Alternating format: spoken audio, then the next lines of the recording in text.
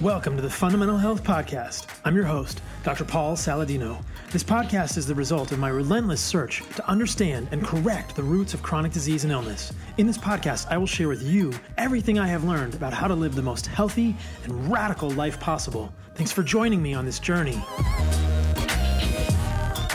What is up, you guys? Thank you so much for joining me for another episode of the Fundamental Health Podcast. I am so excited about Heart and Soil. You guys know this is my company. This is my passion project, bringing you all nose to tail nourishment. This is something that I have been just really working hard on the last few months, and I could not be more proud and ecstatic and stake dancing about the way it's going so far. We are already helping thousands of people put Oregon's nose to tail nourishment back into their life and helping them reclaim their ancestral birthright to radical health with this. But here's the deal. I don't want you to take our supplements. Nose to tail nourishment is really the key. However you can get that, do it. Eat organs, eat liver, eat fresh spleen, eat fresh kidney if you can get it. Eat bone broth, do this stuff. But the reason I make these supplements, the reason we do this is because we know that a lot of people can't get these in their life. They can't access them. They don't like the taste. They're traveling. It's not convenient. So with that in mind, I wanted to create a company sourcing the best quality organs I could from New Zealand, and now we're developing a US-based supply chain to help those of you who don't want to taste these things, who can't get it in their life, or want to give it to your kids or your dog or your grandparents who aren't going to eat raw liver or even cooked liver. And I wanted to get it for you in a pill. We desiccate it, we freeze dry it to preserve the nutrients, and it makes it so convenient because it's in this capsule. A gelatin capsule, mind you, which has even more collagen. So like I said, right now we're sourcing from the best regenerative farms in New Zealand. We've got a US-based supply chain coming, and we are creating unique formulas. At this time, we have bone marrow and liver, the only bone marrow formulation on the market without flow agents like rice flour. Our unique combination with liver allows for synergistic absorption of the fat-soluble nutrients in both of those organs and provides the unique nutrients of bone marrow like LL37, which is an immune peptide found in that organ. You guys know bone marrow and liver. This is going to make you really, it's like rocket fuel. It is good stuff. The other one we've got right now is beef organs, the classic combination, liver, heart, kidney, spleen, and pancreas. One of the guys in our company, his mom is taking it, and she told him, "Wow, I feel so much better. What do you think I did?" And he said, "Mom, you know what you did. You got this like deep nutrition in your life that you've been missing." This is why we do what we do at Heart and Soil. I am so passionate imagining that my mom, my sister, my dad, my grandparents, if they were still alive, could access this deep ancestral nutrition in such an easy way with our supplements. They should really be called food because that's what they are. But we call them supplements because they're encapsulated. But really, it's just food. So that's what we do at Heart and Soil. We try to get you and your family and your kids and your dog and your grandma and your grandpa the best nutrition they can in the most convenient way possible. If you can eat fresh organs, that's great. Do that. If you can't, I am blessed, gracious, happy, excited, and stake dancing to share with you my passion project at Heart and Soil. And I hope you'll check us out. heartandsoilsupplements.com is the website. You can follow us at Heart and Soil on Instagram, and you can use the code CarnivoreMD for 10% off your first purchase. As a listener to this podcast, I appreciate you very much. I also appreciate my buddy Michael Ruscio, who I talked to on this podcast about the gut microbiome. Michael is a very well-known gut doc who has been thinking about this for a long time, who wrote a great book called Healthy Gut, Healthy You. And we dig into it in this podcast. I ask him straight up, Michael, do you think fiber is necessary for a healthy gut microbiome? The answer may surprise you. As you will also hear, or hear in the next podcast with Lucy Mailing next week as well, the Hadza have a cyclic nature to their microbiome that happens between the wet and the dry seasons. In the dry season, they eat a lot of animal products and their gut microbiome shifts. In the wet season, they eat more plant products and their gut microbiome shifts. What we know is that the gut microbiome can shift depending on what we eat. And incidentally, the Hadza and many of these other indigenous groups are not developing inflammatory bowel disease every dry season when they're eating mostly animal products, as many researchers would suggest.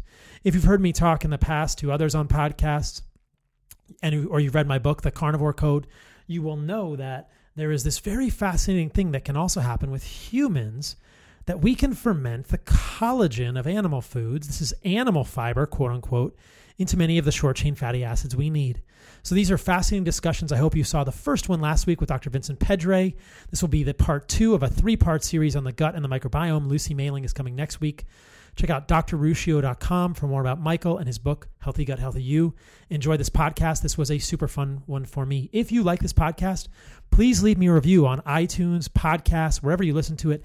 It's how we help move the needle forward and reach more of these people. Thank you, my tribe. I also very much appreciate my sponsors, White Oak Pastures, whiteoakpastures.com. You guys know this farm by now. If you don't, you are in for a treat. This is Jenny and Will Harris.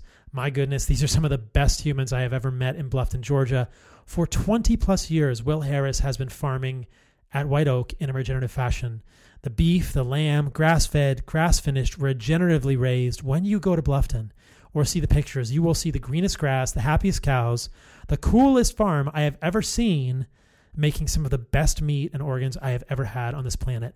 So you can use the code CarnivoreMD at White Oak Pastures for 10% off your first order. And I believe this will be where the change happens. Regenerative agriculture is the single greatest factor, I think, that will improve the quality of the soil on this planet and ensure that our children and grandchildren will have a planet on which to play and laugh and jump in lakes and rivers and be healthy, nourished by these types of foods. CarnivoreMD at whiteoakpastures.com for 10% off your first order. Check out their loyalty program. They are establishing a sort of supply chain for those who are worried about the meat supply chain going down, and I think this is a very worthwhile investment as well. I also want to tell you about a new sponsor for this podcast. It's called Let's Get Checked, and I am super about testing, lab testing. You guys will know I have a blood work podcast coming up of my own, and I use some of the Let's Get Checked stuff to test my own stuff. I want to tell you about them. Here is a statistic for you. Did you know that across the globe, men's healthy sperm counts have dropped 50% in the last 40 years? Hormonal imbalances and reduced testosterone levels are commonplace in modern male health. Did you know that for 1 in 4 men over 30 are low in testosterone and have a hormonal imbalance? Symptoms of this: low energy, fatigue, erectile dysfunction, low sex drive, anxiety, brain fog, even a hard time making decisions. It is scary stuff and misdiagnosed. The solution, I am super excited about. Let's Get Checked. Getting your blood work checked is critical. Not having to go to a lab makes it way easier. These are a company with a mission to make professional healthcare testing services easily accessible. They're fast, affordable, always confidential, at-home male hormone test kits help our listeners, my listeners, take a measured approach to their health and measure their male hormone levels from the comfort of their home. Even now, new Let's Get Checked customers, even better, new Let's Get Checked customers get 20% off by using our URL and code, which is trylgc.com/carnivoremd. That is trylgc.com/carnivoremd. CARNIVOREMD. That's me, Carnivore MD. trylgc.com/carnivoremd. It's real easy. Here's how it works. First, you go to trylgc.com/carnivoremd. Choose your delivery option. Choose your test online. It will deliver to you in discreet packaging with next day delivery. Collect your sample, activate your test kit. In the morning, return your sample using the prepaid shipping label provided. Review your results. Once the sample arrives in the laboratory, confidential results will be available from your secure online account within 2 to 5 days. You'll get the results on 5 hormone levels: testosterone, sex hormone binding globulin, prolactin, estrogen, and your free androgen index. Consultation: once your results are available, they will be reviewed by a physician. A nurse will then contact you for a consultation over the phone, providing you with care from diagnosis to treatment without ever having to go to a doctor's office or a laboratory. This is really cool stuff, you guys. I did this myself. I got the omega-3, I got the testosterone, I got the CRP in the mail. You do a finger stick, you collect it at home, and you mail it back to them. It works great. Let's Get Checked laboratories are all CLIA approved, which is the highest ranking level of accreditation, and all data is completely anonymized to ensure that your privacy is maintained throughout the process. This test is going to let you know what is going on inside so you can take a scientific approach to improving your life. This is critical. You guys know I'm a fan of Nose to Tail Nutrition. That will provide you with increased male hormones as well, but you got to know what your male hormones are. This isn't just for men who think they are in a funk. I really believe that all men should be testing their hormone levels on a regular cadence, and I do with my testosterone all the time. My testosterone is just over 800 right now on a carnivore diet, so I love it. Get 20% off at trylgc.com/carnivoremd with the code carnivoremd. That is trylgc.com/carnivoremd, carnivoremd. Do it. Getting tested is the responsible thing to do, and you will know. You will know. All right? So, all right, you guys, I hope you love that stuff. I appreciate the sponsors. I also want to give a shout out to the folks at NutriSense, nutrisense.io. CGMs are so freaking valuable. They're so freaking valuable, you guys. And they have changed many lives seeing what your postprandial glucose levels are. And I want to give a shout out to my friends and peeps at Force of Nature Meats, forceofnaturemeats.com. These are also doing regeneratively raised meat and organs. Again, what you will hear from me is I like to support companies that help you get meat and organs that are good for you. Get the real stuff if you can. If you can't, check out Heart and Soil, heartandsoilsupplements.com. That is my passion project. A lot of these other companies are my friends, people I believe in, my family's passion projects. White Oak Pastures. Let's get checked. The folks at Force of Nature Meats and nutrisense.io. These are things I believe in. I think they will improve your life. On to the podcast. I love you all. Listen after for what is going on with me. Michael Ruscio, thanks for coming on, my man. It's good to see you. We're live. It's great to be here. Man, I'm excited for this. You and I had a great conversation on your podcast, which is hopefully coming out in February sometime around what time this one is coming out. Should be soon. Yeah. Yeah. When my book is coming out. And I just thought, gosh, that was such a cool conversation. I want to get you on my podcast and talk about all these GI things and pick your brain about all sorts of things, the perspective of fiber, all this other stuff. So let's just give people a little bit of your background if they're not familiar with your work. I've been listening to your stuff for many years. I used to go surfing on the Olympic Peninsula coast when I was in residency, like 4 years ago before I was a carnivore. I had Michael Ruscio in the, playing on the podcast and listening to you talk to Alison Cybecker about SIBO. And I'm trying to puzzle out SIBO. We're going to talk about SIBO. Is it real? Is it not? But tell people a little bit about your background, how you got interested in all this and all that kind of good stuff. Sure. I'll give you the shorter version. When I was in college, I wanted to go into conventional medicine, and I was kind of thinking about orthopedic surgery because no other reason than people said, well, you're kind of a burly guy, and those guys tend to do good at surgery, so just do that. So not really any great kind of focus on the plan. But I ended up going from a college lacrosse playing athlete who felt almost invincible to crippling insomnia, brain fog, fatigue, depression in the course of a few months. And it turned out that I had an intestinal parasite that was causing that, but I had gone to an internist, endocrinologist, GP, and they all said, well, yeah, you look good, blood sugar, cholesterol, all these things look great. You got good muscle mass, low body fat, you present well, you're aware and your cognition seems good. So there's nothing that we can really see that is the matter. And I would come back to, well, did you hear the part about me waking up like 7 times per night and having depression? And of course, those doctors wanted to help, but they didn't have anything that they could find as the cause. So thankfully, at that same time, I was doing kind of holistic exercise therapy training and got kind of wrapped up in some of these circles of other opinions on healthcare, got tangentially connected into functional medicine, found a doctor that practiced functional medicine. He told me he thought I had a parasite. I thought, this guy's nuts, right? Because I didn't have diarrhea. I didn't have abdominal pain, any of those signs that you would think to look for in an intestinal issue. This was my first lesson on the patient side of things, which is you can have an inflammatory issue in your gut solely manifesting neurologically, dermatologically, rheumatologically. And that was a huge thing for me to realize because it turned out that via the gold standard diagnostic stool antigen recognition, I had a parasitic infection. Even though, again, no diarrhea, no abdominal pain, no bloating, mostly neurological and metabolic complaints. And that totally changed the way I looked at everything regarding healthcare and medicine. And it really made me passionate about the importance of the gut. And I then went into alternative medicine, training in natural medicine and in chiropractic, because that's essentially the gentleman, Dan Kalish, who treated me. That's what he had done. And that just seemed like where I wanted to go. So that was great. But when I was studying in natural and integrative medicine, there's a lot of dogma. And I almost left 3 or 4 times to go into conventional medicine, but I had buddies in conventional medical school who were thinking about leaving to go to natural medicine because no one was, all the conventional guys were saying, "Oh, it's so by the book and it's so myopic." And then on the natural side, I felt like there were so many heretics and there were so many loose claims. So it didn't seem like no matter where you went, there was going to be a good educational system for someone who wanted to practice. If you want to do surgery, I think great. Yeah. Hospital medicine, great for you. Yeah. But if you're thinking about progressive gut care, it didn't seem like alternative medicine nor conventional medicine had a really good educational plan for either one of those. So I said, well, I'll just finish the current course that I'm in.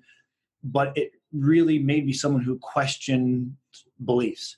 And as I started fact-checking things, there was many a thing I found that when I actually fact-checked were not true and were actually hurting people. Like this whole craze around gluten. Yes, it's a problem for some. Definitely non-celiac gluten sensitivity exists, but it's not the majority of the population. And when we represent it as such, we damage people who go off gluten with no real objective or subjective evidence to support that.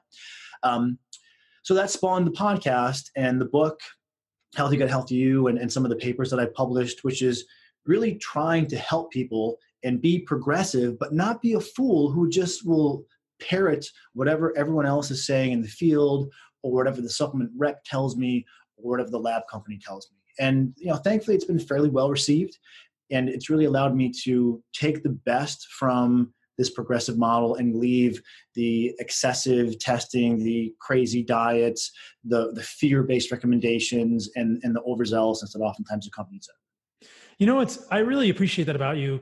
The whole time I've been listening to your podcast and known about your work, I've always appreciated the way that you kind of call out functional medicine. I actually kind of hesitate to call myself a functional medicine provider anymore. Yeah, and we've had similar paths. I think we had similar philosophical paths because, I was a physician assistant and I decided that I did not want to practice in that model, that I wasn't going to be happy simply doing a reactionary type of medicine that was only symptom focused and pharmaceutical based. I went on to medical school. And so I did traditional allopathic training and also lost my religion, and then there were times that I thought, oh man, I've, as an allopathic trained physician, I've thought the naturopathic ideas are more in line with my philosophy. But it's interesting that on both sides, people want to cross over, suggesting that nobody's got it all right. I definitely think that mainstream Western medicine is incredibly myopic as well, and can't see the root cause of things. We are not taught to look for the root cause of things. And so it's funny that, being two sides of the same coin here, we're both just kind of like throwing our hands up going, man, we need to kind of forge our own road. And I mean, you definitely know my work now and know that I do a lot of things that a lot of people don't agree with either. So in terms of carnivore diets and ways of eating. So it's interesting being in the same space, trying to think outside of the box, trying to think what are the good things that we keep and what are the rest of the things that we discard, kind of this Bruce Lee type concept, like take the truth, discard everything that falls away. But I definitely get worried about the way that I see a lot of mainstream functional medicine being practiced now. And you've always called that out. I mean, from the very beginning. Yeah, it seems that maybe dogma is just kind of a human constant. It doesn't matter if you're in the conventional side or the alternative side. It's just a human constant, and we have to solve for that. And I guess that's a much more difficult problem to solve because it's more of a issue of the human condition. But one of the things that's helped me is just not clinging to any one idea or philosophy and making my shtick, rather than being, let's take SIBO as just one point we can put in the board. SIBO is super prevalent. It's a problem for everyone. It's underdiagnosed, rah, rah, rah.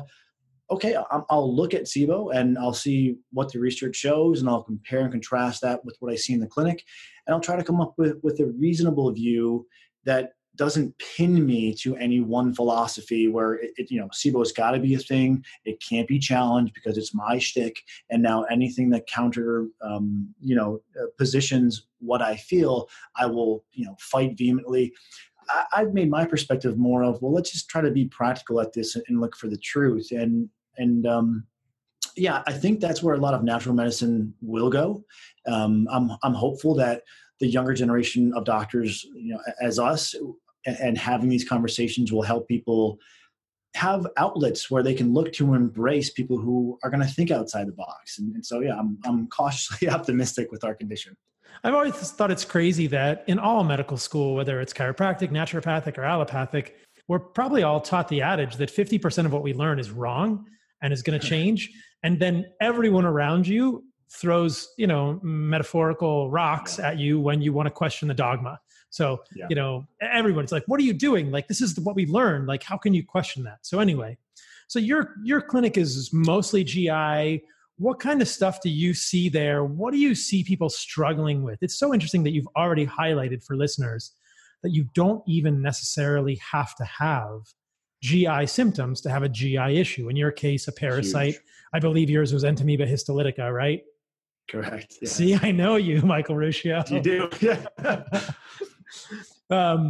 But what kind of stuff do you see people struggling with most in your clinic? And then let's jump into a conversation of some of that stuff. Yeah. And just to kind of echo that one more time, it's such an important thing for people to realize that you can have a digestive problem solely manifesting non-digestively. And this is why one of the things I recommend people do is they start as step one in trying to improve their health with getting their diet and lifestyle in good working order. It doesn't have to be perfect, right? You don't have to be using an Oura ring and have every measure in the blue.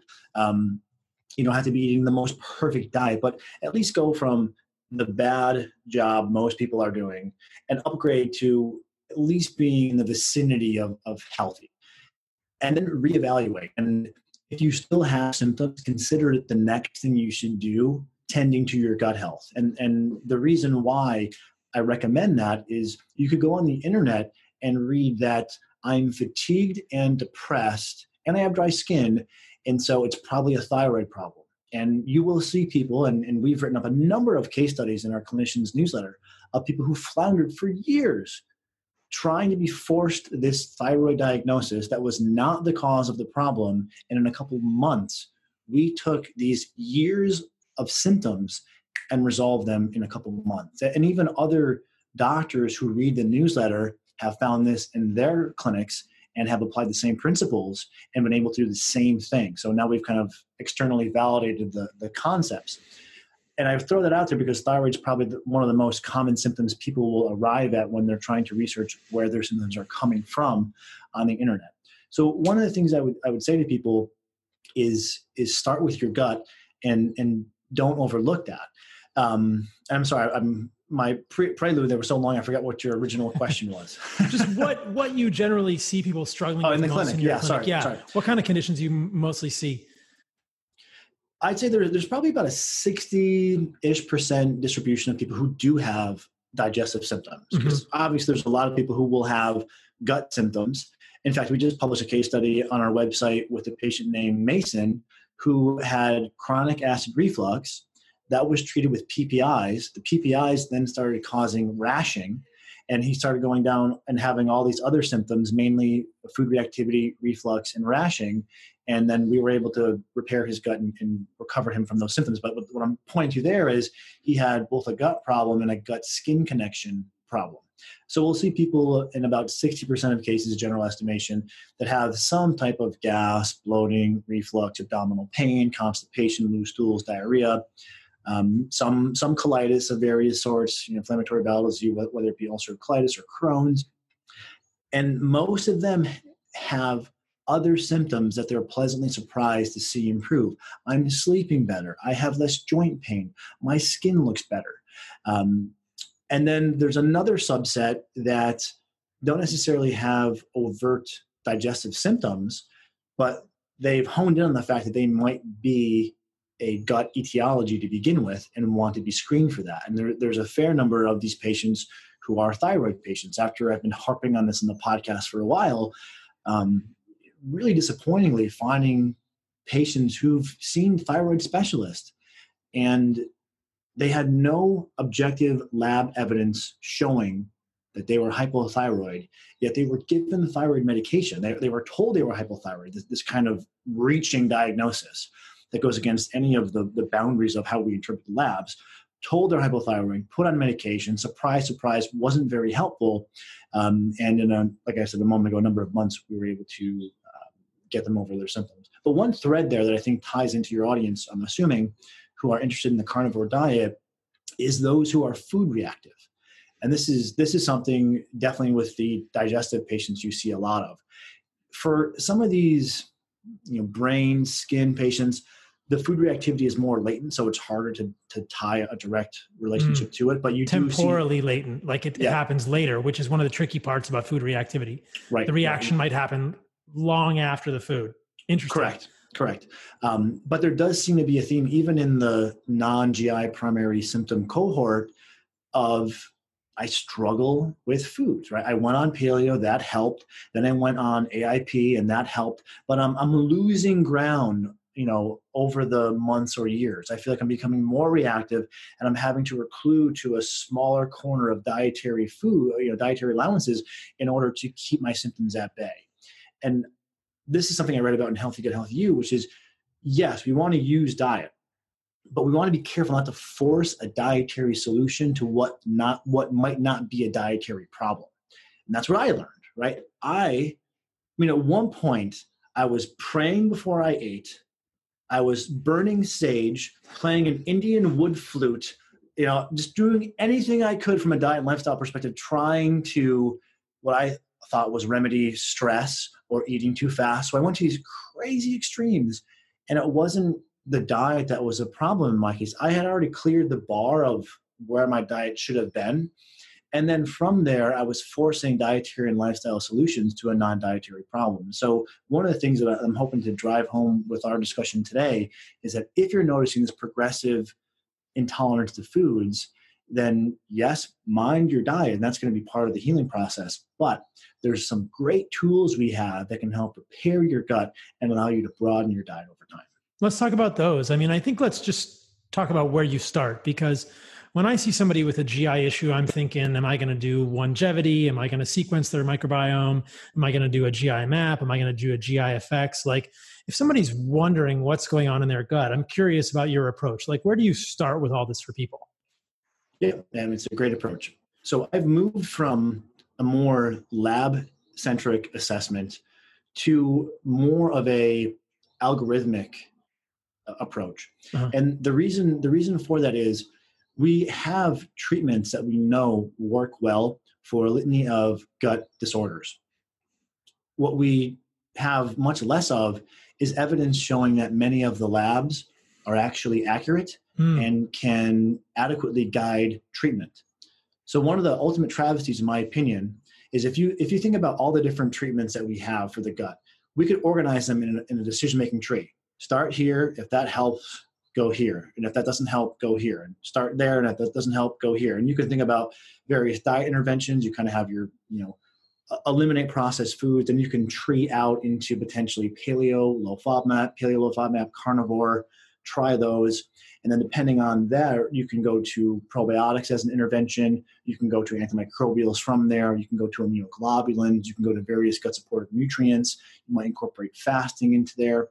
And so when you organize these things into a decision-making tree, you come away with a very accurate way of walking someone through the process of restoring their gut ecology, because it is an ecosystem and it's complicated. So you oftentimes need more than one thing. If you had a garden that was dying, you wouldn't just spray a bunch of water and say, I'm done, right? You think about water, sunshine, nutrition, maybe tilling. And that's kind of what you do with a more algorithmic approach. You navigate someone the supports that can help push and pull their gut ecosystem into a healthy direction, and you use that response to guide how you tend the garden to cultivate a healthier soil. That works really well. What's challenging about testing, and we've published a number of these case studies in our clinicians newsletter, someone can come in on day one and then on with symptoms, and then on day 60, their symptoms are much better, if not totally gone, yet some of the labs look worse, which I think tells us there are some major holes in what we can do with lab testing. There are some benefit to be had there with testing a SIBO breath test can be helpful, and a screen for parasites also can be helpful. But we come back to this whole thing of, we know that diet can help with SIBO, at least ostensibly. We certainly know that for parasites, fungus, bacteria, and for SIBO, probiotics can be very helpful. We also know that either antibiotics or antimicrobial herbs can help with these more stubborn fungal and bacterial and even parasitic overgrowths. And there's some data showing that if you pair the antimicrobial therapy with probiotics, it's even more effective. So do you kind of see how if we now, the test results don't really change how we'd funnel someone through that thought tree, which is why I've been doing less testing and ironically getting better results. So the top of the decision tree is diet, right? Is that how you would think about it? Diet and lifestyle, yeah. Diet and lifestyle. And of those diets, you talked about paleo, autoimmune paleo, carnivore, things like this, ketogenic diets. When we did our podcast together for your podcast, I think I asked you, or you said that you use the carnivore diet in your practice. Is that still the case? I've been using the carnivore diet now probably for about maybe 4 months, I want to say. And I look at it, the way I picture diets in my mind, many things I picture is kind of in that decision tree where, or another way you could think of it is a pyramid where you start with the foundational and you work your way up. Mm-hmm. So a basic elimination diet would be the foundation. And then if you wanted to get more strict, and it kind of depends on how the person responds. Let's say you eliminate gluten, dairy, soy, and processed foods, and the person gets a lot better. That tells us that inflammatory foods might be the direction we want to advance in. So autoimmune paleo brings you further in that direction. However, if in doing that they see no response or they even regress, there's a fair likelihood going from a baseline American diet to an elimination diet, they're going to be increasing fruit and vegetable and fiber intake, and inadvertently they may have increased their FODMAP intake. So if that first direction doesn't pan out, we may want to move over to low FODMAP and see how they do there. And then the low FODMAP diet can advance to low FODMAP with SCD. It's this kind of pairing diet. I usually don't use that now anymore because I don't find people need to go that advanced. But essentially, step one, basic elimination, you could call it maybe like a loose paleo. Then depending on the response, you go to AIP, autoimmune paleo, or iteration of low FODMAP. And then one of the final things I consider next for these really recalcitrant cases that aren't responding is carnivore is kind of the pinnacle. And it's not because, well, I do have some concerns with carnivore, just like I have concerns with vegetarian. Anything that's highly restricted, even low FODMAP, strict adherence in the long term, I don't like. I want people to be able to have the broadest diet over time rather than the most narrow. So I look at these restrictions as a way to gain healing ground so that we can heal, the tissues are more robust, the system's less inflamed and less responsive, and we can get them to a broader diet in the longer term. Now, how much they want to eat there, that's up to them, but at least they have the capability to go as broad as possible. Yeah, and one of the things you mentioned in that first interview was that the carnivore diet didn't help everyone, but it was a pretty big number that you thought. Like you said, I think in that interview, you said you felt like 3/4 of people saw a pretty significant improvement on a carnivore diet. Is that number changed, or is that about similar? I'd say it's closer to about 60% as I've had a chance to work with more, which is still good. And also keep in mind that that's in a population that's failing out of other dietary iterations. So it's a more challenging population. But I do think, and this is what I wish I had better data to report back on, but the initial trend I seem to be observing is the same as it follows when you're doing a reintroduction from paleo or autoimmune paleo or low FODMAP, is the more sensitive the person is, the more they need these other therapies in that tree to improve their gut health, to allow them to go through the reintroduction more successfully. In addition to a diet. So we're talking probiotics, right? Perhaps specific immunoglobulins. We can talk about all that kind of stuff. Yep, exactly. Now, so let me just ask you this real quickly. I'll be curious what your concerns are with the carnivore diet. And then I want to get your take on fiber, because don't we need fiber for a healthy microbiome, my friend? I mean, obviously my listeners know I'm joking. Yeah. And that's something, so good example. And I tell this story a lot. So if your audience has heard it, I'll apologize, but this is going back to maybe the 2016, 2015 paleo panel on gut health. It's always an interesting chance for me to see what other experts are recommending, because I just read research. I don't really listen to many other podcasts and such, because at this point I just get so frustrated sometimes, if I'm being totally honest. Except my podcast. You can listen to my podcast. And your Instagram page is probably one of the best ones I've seen. So I mean, those shirtless videos are just, they're where it's at. People like that. So there was all this discussion about how important fiber was for one's gut health. Yet when I was writing Healthy Gut, Healthy You, and also taking what I was learning from the research literature and using that to inform what I do in the clinic, and then observing actual real world patient responses, what I was seeing was both the literature and the real world application didn't reinforce that people must have a higher fiber intake to be healthy. And in fact, I even went as far as to counter argue that for those with sensitive digestion, that can oftentimes be the exact opposite of what they need to do. Now, there is evidence showing that increasing fiber intake can improve IBS, can improve IBD, but there's also those who doing that will flare the IBS and flare the IBD. And then when I went into the comparative research on fiber, which was a point at which I almost quit writing the book, my research assistant sent me 157 pages of PubMed abstracts. And I've learned now how to better kind of parse these, but it was daunting to go through. But eventually what I came away with was, here's the dividing line. Here's the studies showing that fiber helps. Here's the studies that show fiber has offers no benefit. And we're going to organize them from meta-analysis all the way down through observational. You mean like a forest plot? Yeah, exactly. Exactly. Do you know what a forest plot is? And so when I went through that, it was pretty clear to see that, well, yes, there was evidence showing that people would improve from increasing their fiber intake. That was greatly attenuated when you did the obvious thing of control for the healthy user effect. And when you juxtapose both the positive and negative data points, when I say negative, I mean, it's not like fiber is going to hurt you, except for flaring some people. But when you're looking at cardiovascular mortality and, all-cause mortality, increasing fiber, I don't think ever has been correlated with increased chance of death. But there's about equivalent data showing that it may help you as to there's no health benefit vectored from it. And then when we combine that with the fact that the people who are searching for how to improve their health because they're food reactive, and especially if they have gut conditions of various sorts, cramming them into the high fiber pathway oftentimes is the worst thing that you can do.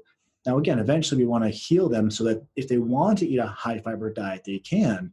But I think I was one of the first people to kind of make that argument. And yeah, it's important that we disclose that and not just kind of platitudinously say, because it seems like a safe bet, well, eat lots of fruits and vegetables, which I generally agree with, right? I'm not in disagreement on that, but I don't think we can accurately say that you must increase your fiber and prebiotic intake in order to have a healthier gut or to preempt various diseases.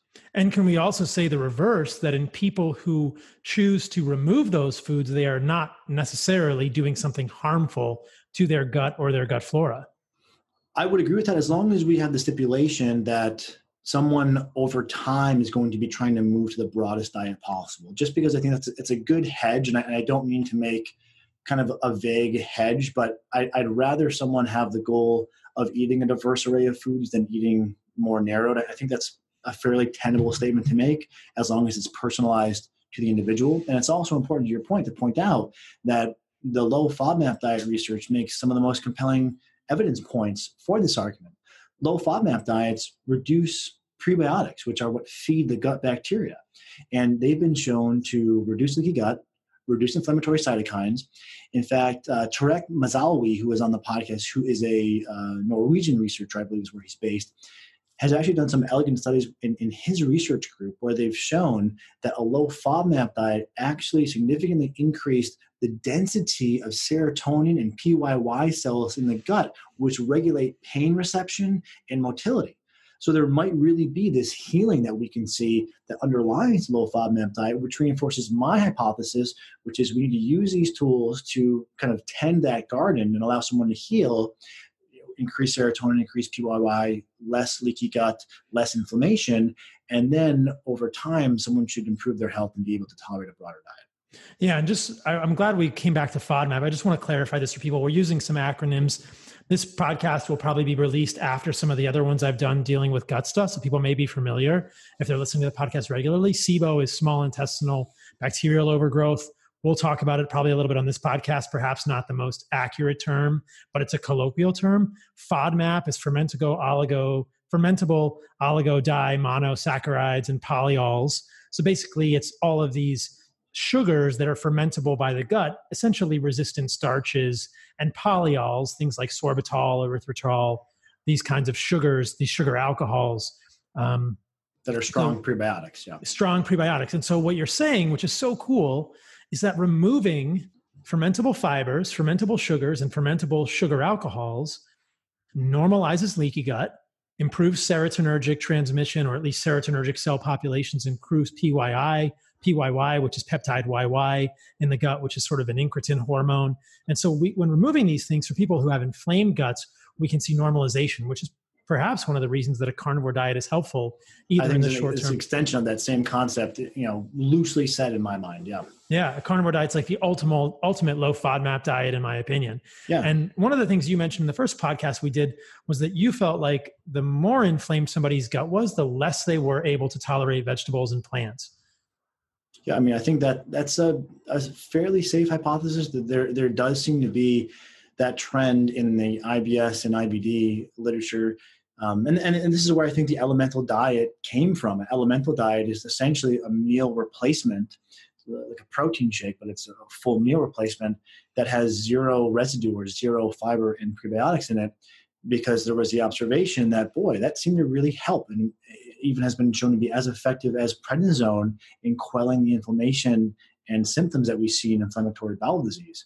So, the more you look in the literature, you start seeing examples that, well, yes, there is data showing that fiber and prebiotics will help people. So it's important not to just, make this absolutist spectrum here, but there's also data showing that some people really benefit from reducing their fiber and their prebiotic intake. And there's that very widely quoted famous study that most of my listeners will be aware of, in which the complete removal of fiber resulted in 100% resolution of idiopathic constipation. So in a group of 20 people, that was divided, it was a group of 60 divided into 3 groups. So that's a fascinating study as well. Yeah. But also important to mention there, just to kind of make sure we're kind of countervailing it and trying to give both sides, there is ample evidence showing that soluble fiber can be helpful for constipation. And then I think we come down to, well, what do I do? There's some studies showing that no fiber helps. There's other studies showing that using fiber helps for constipation, that is. That's where we come to that tree. And we take all the possible options and we try to organize them as logically as we can for someone. And that's exactly what I do on Healthy Gut, Healthy You, which is try to give people the roadmap. Because if you're just doing this by soundbite to soundbite, it's hard to have that larger map to guide you through how to navigate these different pieces. And we've mentioned that a few times. I just want to make sure people know, we can talk about this at the end of the podcast as well. You have a book. It's called Healthy Gut, Healthy You. It's a really great GI book. If you guys need a resource, check that one out too. So we'll plug it again at the end of the book. But just so people know what we're talking about when we say Healthy Gut, Healthy You. Yeah, thank you for the definitions. I'm going right to the... that's your book. And it's a great resource for people. And it does really lay it out for people in a way that's I think compatible with a lot of my ideas too. Of course, we have some unique ideas, but there's a lot. I think there's a great roadmap for people. It's a really valuable resource. So that's awesome for people to know about. So as we're going through this and we're thinking here, any ideas, any thoughts, any speculations about why the removal of fiber, why the removal of prebiotics might be helpful for people in these situations? What do you think is going on? Maybe I'll offer some of my hypotheses, but the overarching context here, and we've kind of touched on this, is that, and I'll be curious if you agree with this, is that I think that a lot of autoimmune disease, I think a lot of inflammatory disease, whether it's dermatologic, psychiatric, rheumatologic, joint-based, whatever, starts in the gut. And this is kind of the thesis that I advance in my book, which is that for a lot of people, plant foods might be triggering this inflammation by causing inflammation. And so it's so fascinating for me to hear you say something that I talk about in my book, which is that by removing plant fibers, plant compounds, maybe we can improve leaky gut. And we're seeing that in patients with these low FODMAP diets. What do you think is going on there? Why do you think the removal is helping some of these people? I guess we're just hypothesizing now, but I'd be curious for your opinion. Yeah, I mean, I think we're generally in agreement there. And there's a few things that I think about. One backdrop, and this is one of the things that I also discuss in Healthy Gut, Healthy You. It's kind of one of the foundational premises that I lay and I develop throughout the read for people, is it's not just about your gut bacteria. And with the boom in popularity of microbiota research, you're just hearing so much about these people in Africa eat these high fiber diets and they're super healthy and they have low autoimmune disease, and people with healthier, people who are healthier have what we think are more healthier, more diverse microbiotas, which is wrong for a whole litany of reasons. But what ends up happening is this false narrative tends to run away that feed the gut bacteria make you healthier, and then you'll have less symptoms or less disease risk. And what's really being forgotten there is, yes, there's this amassment of gut bacteria in the gut, but they're also housed by the immune system in the gut that has to be calibrated to live with them in harmony. And most people now have probably heard that our hygienic society, while it's done a lot of goods for us, also tends to cripple the development of our immune system, making us more prone to inflammation, autoimmune disease, and environmental and food reactivity. So when you have this microbiota amassed in the gut and the immune system regulating it, if there's already a tense relationship there, it seems reasonable to conclude that if you feed the microbiota, then the immune system that's already kind of like quick to attack it could be easily flared. And this is likely why we see with the diets like the low FODMAP that reduces the degree of colonization, that leads to less inflammation. Because it's likely that we're reducing some of what the immune system is overzealously monitoring and perhaps not getting along with. So, in my opinion, that's probably one of the main reasons why we need to be cognizant of the fact that we shouldn't just indiscriminately feed gut bacteria, but also look to make sure that we're not making the immune system go haywire by just kind of vacuously throwing fermentable substrate into the gut and expecting that to have a favorable impact. It's like taking soldiers and giving them a bunch of bullets, but giving them no target practice and expecting them somehow to have better aim. You're missing some important stuff there, which would be the practice, which our immune systems don't tend to get. And so, we have to think through these things a little bit more broadly rather than just this narrow feed the good bacteria, therefore I'll be healthy. What's fascinating for me is the way that the populations in the gut microbiome shift. It appears that it's not so much that bacterial populations decrease, it's that some decrease and others increase as we shift the diet. And so There was this really interesting study done with a carnivore diet. It was only a week long, but they compared a carnivore diet, you're probably familiar with this one, to a plant-based diet. And what they saw was just a shift in the microbiome. And as I've mentioned before on multiple podcasts, they didn't see any change in the alpha diversity. So you mentioned this concept, which people really get up in arms about, like we need fiber for a diverse microbiome.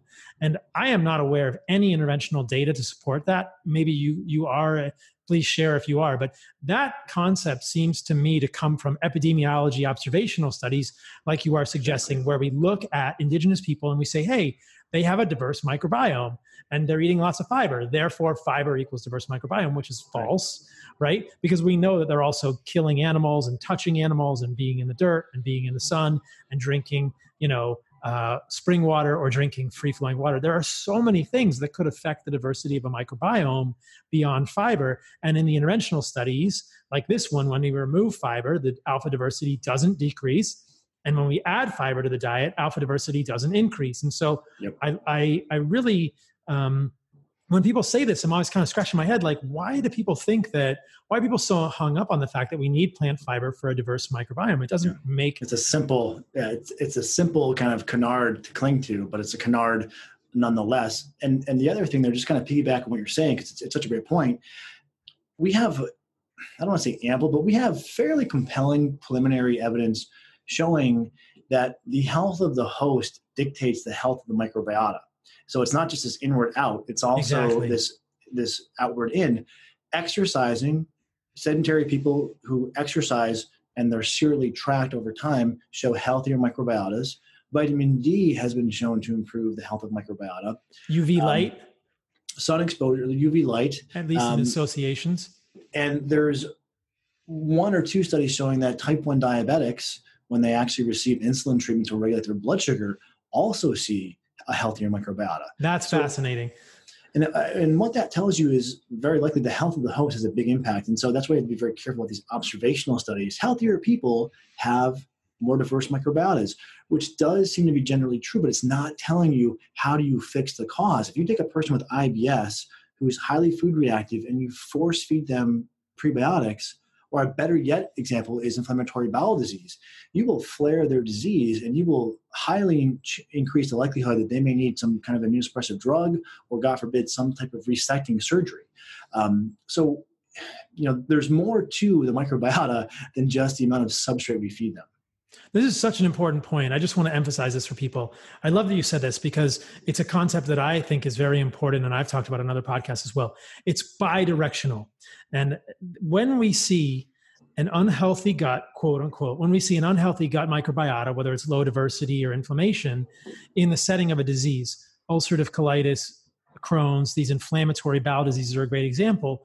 People will point to those diseases or diabetes and insulin resistance and say, hey, look, they have a low diversity in the microbiome. And the inference there, the incorrect inference, is that the low diversity in the microbiome is causing ulcerative colitis, Crohn's, or worsening insulin resistance, when in fact, it's probably bidirectional and possibly significantly going the other way. If we become insulin resistant, we are probably going to affect the immunologic tolerance of our gut microbiome. We are probably going to affect the health of our gut negatively, and that is going to cause a less diverse microbiome. So in that case, it's all of a holistic thing. We can't just focus on fixing the gut microbiome, quote unquote. And as we know, correct, you can't just shove fiber into somebody to fix the gut microbiome. The microbiome, when it's disrupted, dysbiosis is not necessarily a fiber deficiency. It's much more complex than that. I love that you talk about it as an ecosystem, and to rehabilitate an ecosystem, you have all these nodes that you have to affect positively. So we can't just shove fiber into somebody with ulcerative colitis or diabetes and expect things to get better. It's bidirectional. And we see this so often in medicine. This is just such a philosophical error that people think we don't even know which way the arrow of causality is going. And we so often assume that we know the direction it's going, when in fact it's going in the opposite direction. TMAO is a great example of this. Right. People are probably familiar with trimethylamine oxide.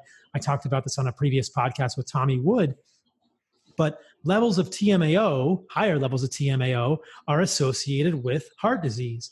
Okay, so everyone in medicine says TMAO causes heart disease, therefore you should limit choline and carnitine, which are valuable nutrients for your brain and your antioxidant defense system. Except what we find when we do the research is that insulin resistance also raises TMAO, and insulin resistance also increases our risk of cardiovascular disease. And so it's probably a reverse causality, meaning that insulin resistance is causing TMAO to rise, and TMAO looks like it's abnormal when in fact it has nothing to do with it. Mm-hmm. Just like, it's just such a funny thing, and people are so quick to just grab onto something in medicine without teasing it apart. So I love that you highlighted this. It's bidirectional, and if you are not healthy and your gut microbiome is not healthy, those are communicating on a two-way street. Yep, and that's really, in my opinion, the difference between long-term success with your gut or just a short-term flicker of improvement. And I think looking at rifaximin, which is the antibiotic that's FDA approved for diarrheal type IBS, which I think is a pretty good drug, all things considered. But when we look at that and the way it's used oftentimes, what you'll hear is, well, I used it and then I, got worse after a few months. The recurrence of SIBO, This is common, quote. Yeah. And, this really frustrates me because patients become so scared of SIBO, and they really shouldn't be. But when you have a monotherapeutic approach to fixing an ecosystem, what do you think is going to happen? When all these factors are inputting the gut and coaxing it into a negative direction, and then you give one therapy that gives this temporary reprieve, and then it's removed after 2 weeks, as rifaximin is, what do you think is going to happen if all these inputs aren't addressed? Your diet, Are you using any kind of probiotics? Are you getting enough sleep, enough exercise? Maybe there's this level of inflammation from high immune system tone that would be remedied by going lower FODMAP or using periodic elemental diets to kind of quell that tenuous relationship between the microbiota and the immune system. And this is really the difference between success and failure, is understanding that a monotherapeutic approach, just like antibiotics, or people have used herbal antimicrobials or just used a probiotic and they saw a flicker of improvement, it's because you need to have these other positive inputs encouraging the microbiota in the right direction. And once you have all of those, then some kind of nudge like an antibiotic or an antimicrobial that will help skew the balance a little bit. So what can kind of happen is, in my opinion anyway, my hypothesis is you get this skewing of populations in the gut in a negative direction. Some of the unsavory players tend to do better in an inflammatory environment. So they kind of get a foothold. Proteobacteria. Right. And so they get a foothold and push down on some of the other guys. And it's hard for that to rectify itself completely. Now, if you have all these healthy inputs in place, that's really kind of encouraging this skewing back to balance. And this is when a strategic nudge with either rifaximin or an antimicrobial herb helps kind of kick up the equilibrium. And now there's a better chance for the good players, when we have all these positive inputs to the gut, to recover to a better balance. And that's how you maintain longer-term resolution after some kind of antimicrobial therapy. So don't you think we could rebrand the carnivore diet as an elemental diet? It's low residue, right? This is the carnivore elemental diet. Carnivore elemental. Just the newest thing in SIBO. We're going to revolutionize SIBO treatment, my man. Yeah, I mean, it's a very, very similar concept. In fact, we, if plans go according to target, we'll be releasing the first ever of its kind. I'm super excited about it, a low-carb elemental diet. Mm-hmm. So, I mean, that's not carnivore, but, what we're trying to do is modify the diet a little bit to make it more befitting to people who like to have a lower carb intake, because one of the challenges with elemental diets is they're fairly high carb. So, yeah, I mean, whether you do carnivore, which I'm totally open to, or you want a meal replacement shake, they have the commonality of reducing fiber and prebiotics, which, is so antithetical to what most of the media or whatever would have you believe. But yeah, that can be quite healing for the gut. Yeah. And in the people that I work with, I do try and stay open to the fact that we may want to increase the diet in the future. But I'm just curious, I'll get your take on this and then we'll move on. I want to talk a little bit about probiotics and some of these other adjunctive therapies. If you were to see a patient, for instance, who said, oh man, I feel great on a carnivore diet. I heard about this crazy doc. He likes to surf. His name's Paul Saladino.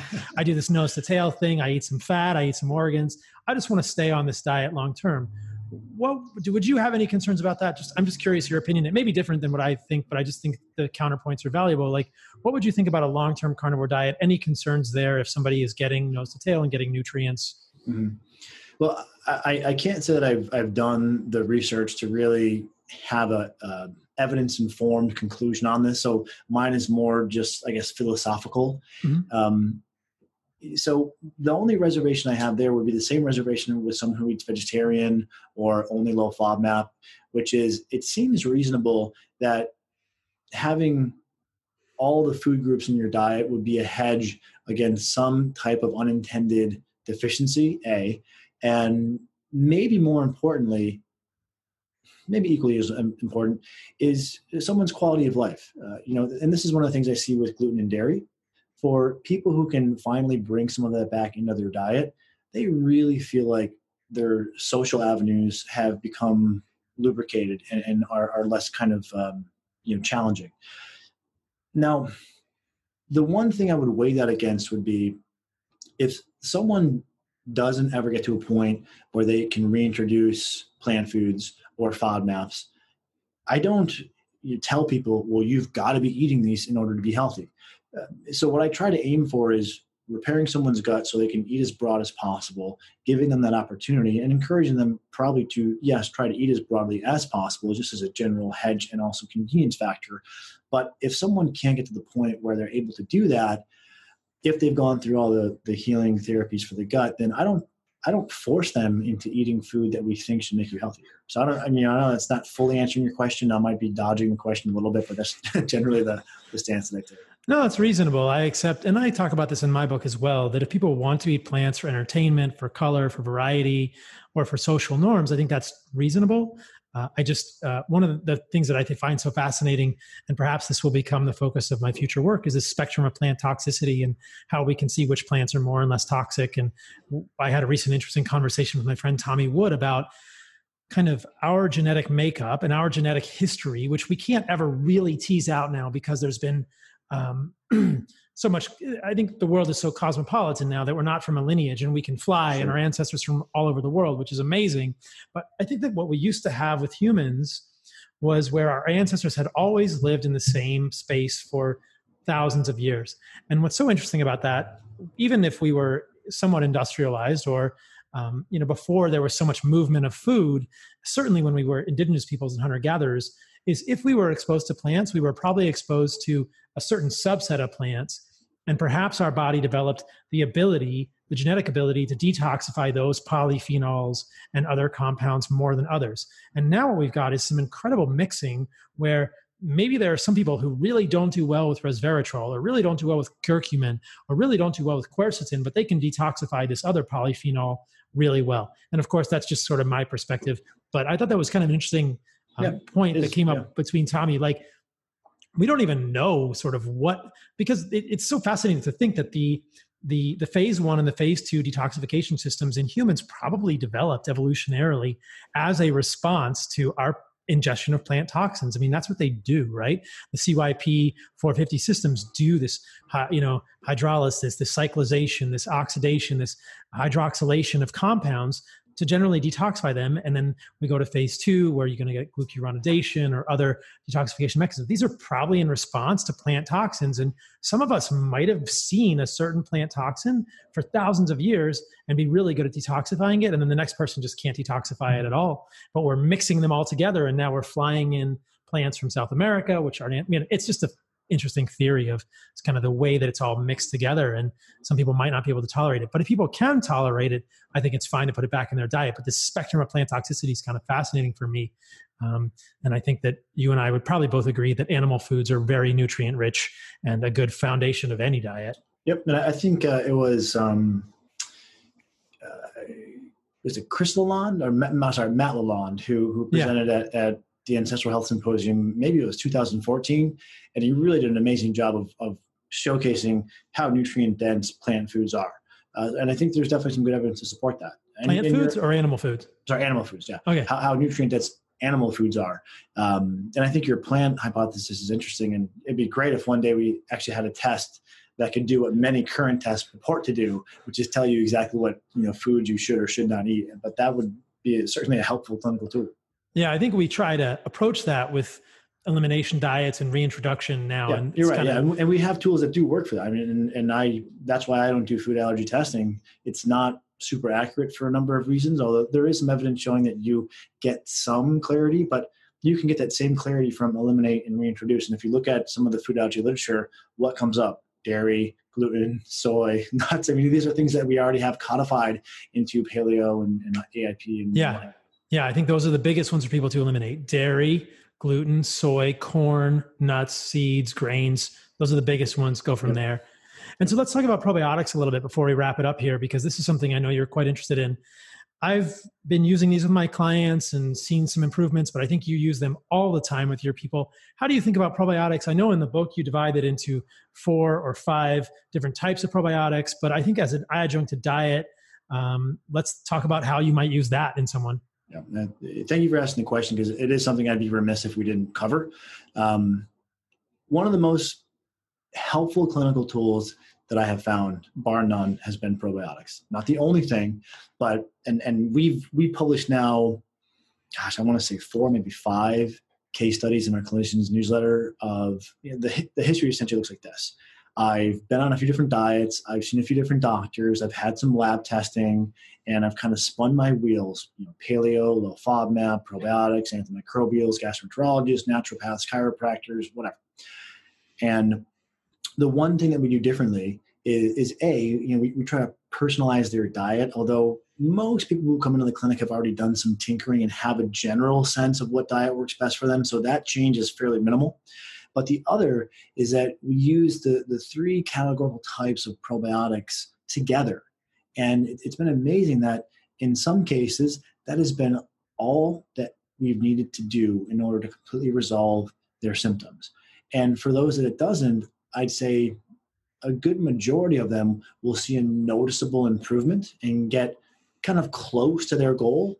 And that's when the ecosystem is really kind of being primed, like we talked about, to tip back to this balance. And that's when we finally have the success with a small nudge of antimicrobials.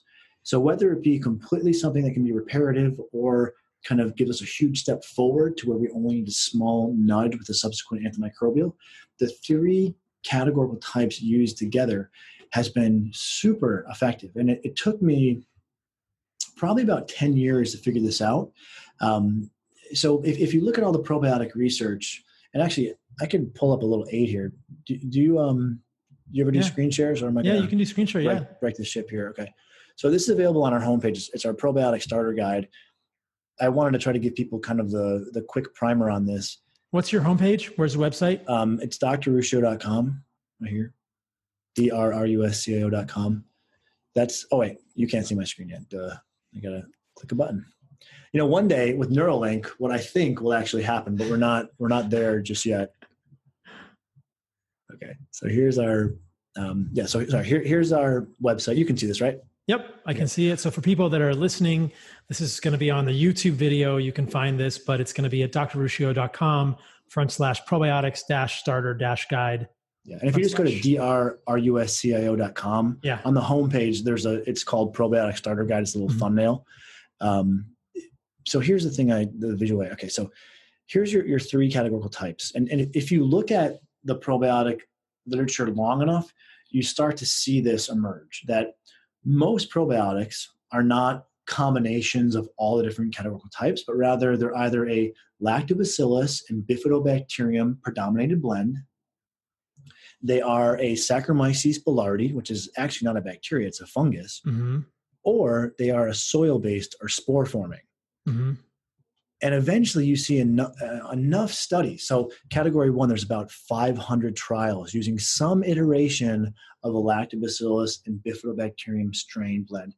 Now they differ slightly from formula to formula, but you will also see a number of different formulas showing benefit for IBS, showing benefit for constipation, showing benefit for mood, all of the category 1 designation. Now, again, do they have 7 strains? Do they have 10 strains? Do they have 15? They vary a little bit in that sense.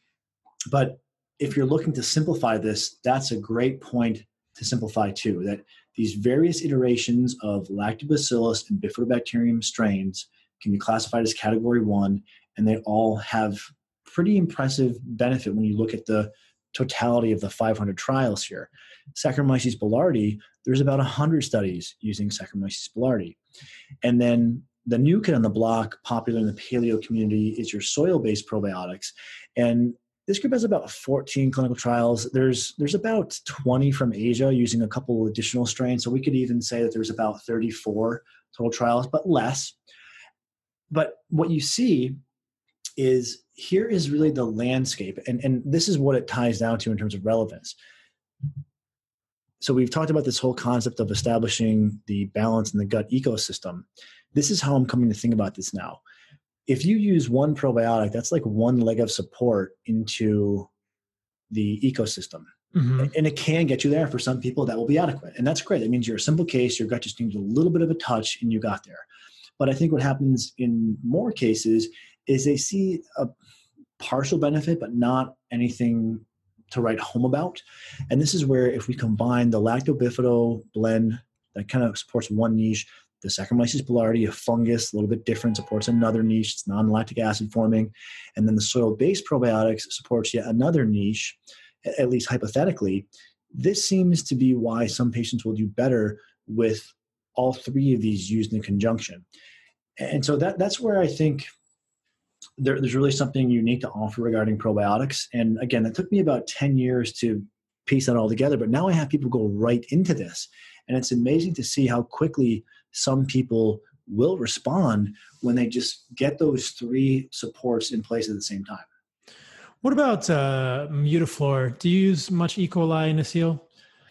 I've recommended it, but you can't buy it here. So we can't carry it in the office. We refer people to a website in Canada, but they have a heck of a time shipping. I mean, some patients have said it takes 3 weeks, and of course, the ice pack is fully melted by then, Right. and sometimes it gets held up in customs. So for some patients, they've really liked it. It's just it's so hard to get it to someone that I haven't really integrated it much into my practice. But I'm certainly open to it. Mm-hmm. And so for Saccharomyces boulardii, I like Florastor because when I'm using probiotics, I want the specific strain. Do you get that specific? Do you have specifics that you like for Saccharomyces boulardii? I like the Florastor because it's a specific strain of Saccharomyces boulardii. Yeah, you're asking a great question. And so there's another aid I'll just put up here really quick because you're hinting on, in part, one other item, which is quality assurance with probiotics. And this, again, is in the starter guide, but I think it's just worth noting that one study looked at 26 commercial probiotics and found none of them fully supported their label claims. Another study, this is by Labdoor, an SF-based kind of independent lab company, found that 43% of the probiotics assessed contained less than half the amount of the probiotic listed on the label. Mm-hmm. So it's not to say go buy the most expensive probiotic on the market. I think you don't need to do that. But you do want to make sure you clear this quality assurance bar. These are the three that I use. These are the three that I've developed. Mm-hmm. And I will say that it's not easy. We went to an exposition for contract manufacturers, and we had maybe, just estimating, at least 70 manufacturers. And then we filtered them through our quality assurance screening, and only 5 came out the other side. Yeah. So, and again, I'm always careful because the quality assurance claims are something that I feel like a lot of supplement companies hide behind as a marketing angle and a way to jack up the price.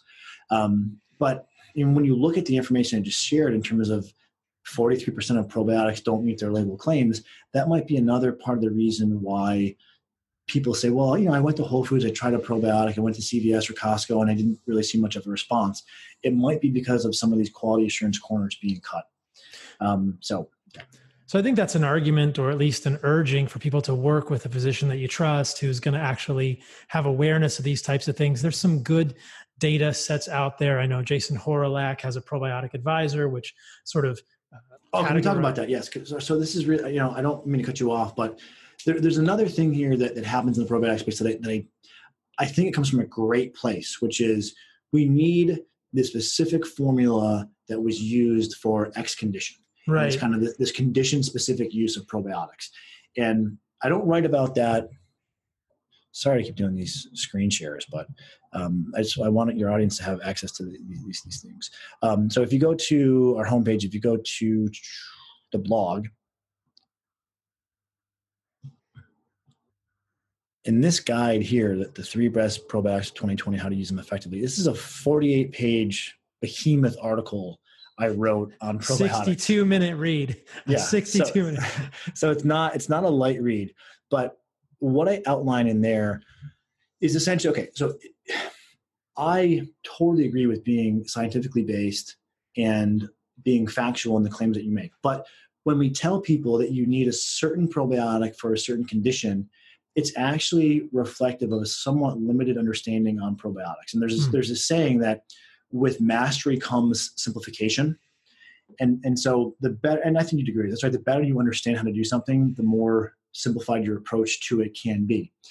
Now, when you look at all the probiotic literature, and I cite some very specific examples in the article with references, using constipation as one, there have been different probiotics that have all been shown to improve constipation. In fact, one clinical trial split the group into 2 different formulas, and both showed efficacy for constipation. For not brain fog, for anxiety and depression, there's been a meta-analysis published. And if you look at the clinical trials that constitute that meta-analysis, different iterations of category 1 probiotic were used. The same thing holds true for treatment of IBS. A number of different probiotics have been used for IBS, and even different probiotics have been used for SIBO. A lactobifidal blend and a soil-based blend were both shown to be able to combat SIBO as just 2 specific examples. So I love where the advice comes from in terms of we need to be scientific and make sure we use the formula for the condition. But I think that takes away from the point that these are not drugs. These are not blocking a pathway or increasing your testosterone or what have you. They're trying to encourage a healthy change in the gut ecosystem. And if you hit that, then the byproduct of that can be improved cognition, improved skin, whatever the non-gut derivative symptom may be.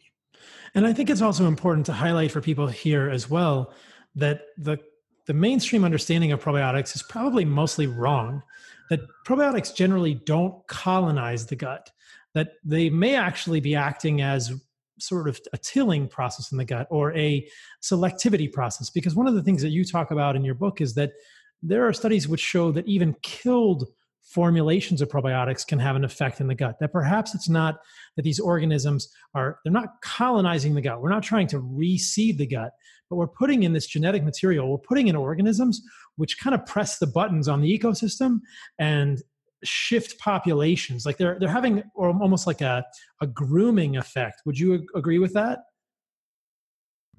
Yeah, sorry, I muted myself while there was an ambulance going by. Yes, I mean fully, and that's so. And this is something else that we write about in the article. I completely agree with you. This one section here, why your doctor could be wrong, and a science-based summary matters. And we talk about levels of evidence. And sadly, one of the things that you will hear, again, I think well-intentioned conventional gastroenterologists, and some of which who I've had on the podcast, and I greatly respect their work. But when asked about clinical trials, there's a lot of hand waving and humming and hawing. I'm sorry, when asked about probiotics, there's a lot of hemming and hawing. And, really what I break this down to is so for probiotics, we do have gold standard level data, meaning numerous clinical trials and even clinical trials summarized in meta-analyses, most namely for IBS, but also for other conditions like anxiety and depression. So to say, we need more or better research, in my opinion, it's in part a little bit of a dodge. Now, yes, we could have larger studies with thousands of participants that were akin to a pharmaceutical funded level study. That would be better, but I don't know if it's going to scroll here. But making that recommendation is kind of like saying that if you have a Porsche, that's not a nice enough car and you need to have a Ferrari. Right? They're both awesome sports cars.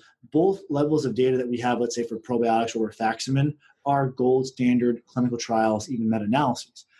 Now, does the rifaximin trial have a larger number of subjects per trial? Yes. But, and sorry if I'm getting a little bit kind of into the weeds here, the American College of Gastroenterology published an analysis of only the highest quality studies in IBS with probiotics and found that even when consolidating to the highest quality studies, the benefit for IBS still resounded true. So that's why it's frustrating sometimes when you hear conventional gastroenterologists say, well, probiotics are interesting, but we don't have enough research. We need to know the exact strains. And I mean, that's kind of true, but not really, because you can look at the fact that different formulas of probiotics, sorry, I got my screech here on. You can look at the fact that different formulas of probiotics have been used in the IBS literature and say, well, there's not one formula that's definitely the best, so we can't recommend any. Take a tricyclic antidepressant for your IBS. Yes. Or you could say, well, it looks like various formulas have all shown benefit, so it may not actually be super formula specific, but rather find one that just clears the quality assurance bar and give it a try. This is the same sort of thinking that people will use to attempt to dismantle a carnivore diet or other interventions. And they'll say, we don't have any double-blind trials. And you think like, well, there's a lot of people getting better. Let's use what we do know. And let's use the evidence we do have about, what are the potential nutrient deficiencies that might develop? How can we circumvent that, et cetera, et cetera. I think that in Western medicine, people have become evidence limited and too evidence limited. And of course, we're doing all of this practice from the place of not harming people, but sure.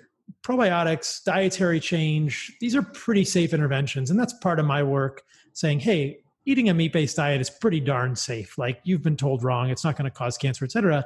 And I think part of your work is saying, hey, look, probiotics are super safe. Like we shouldn't be avoiding these. And we certainly should not be elevating tricyclic antidepressants for IBS or using pharmaceuticals before we do these other apparently much less toxic interventions. I mean, there are so many drugs that people will get, as you mentioned, proton pump inhibitors, et cetera, for these conditions, when in fact, we should be doing things that are much less potentially damaging and really saying like, hey, look, I almost think we need to weight the evidence based on what is the potential downside, right? Exactly.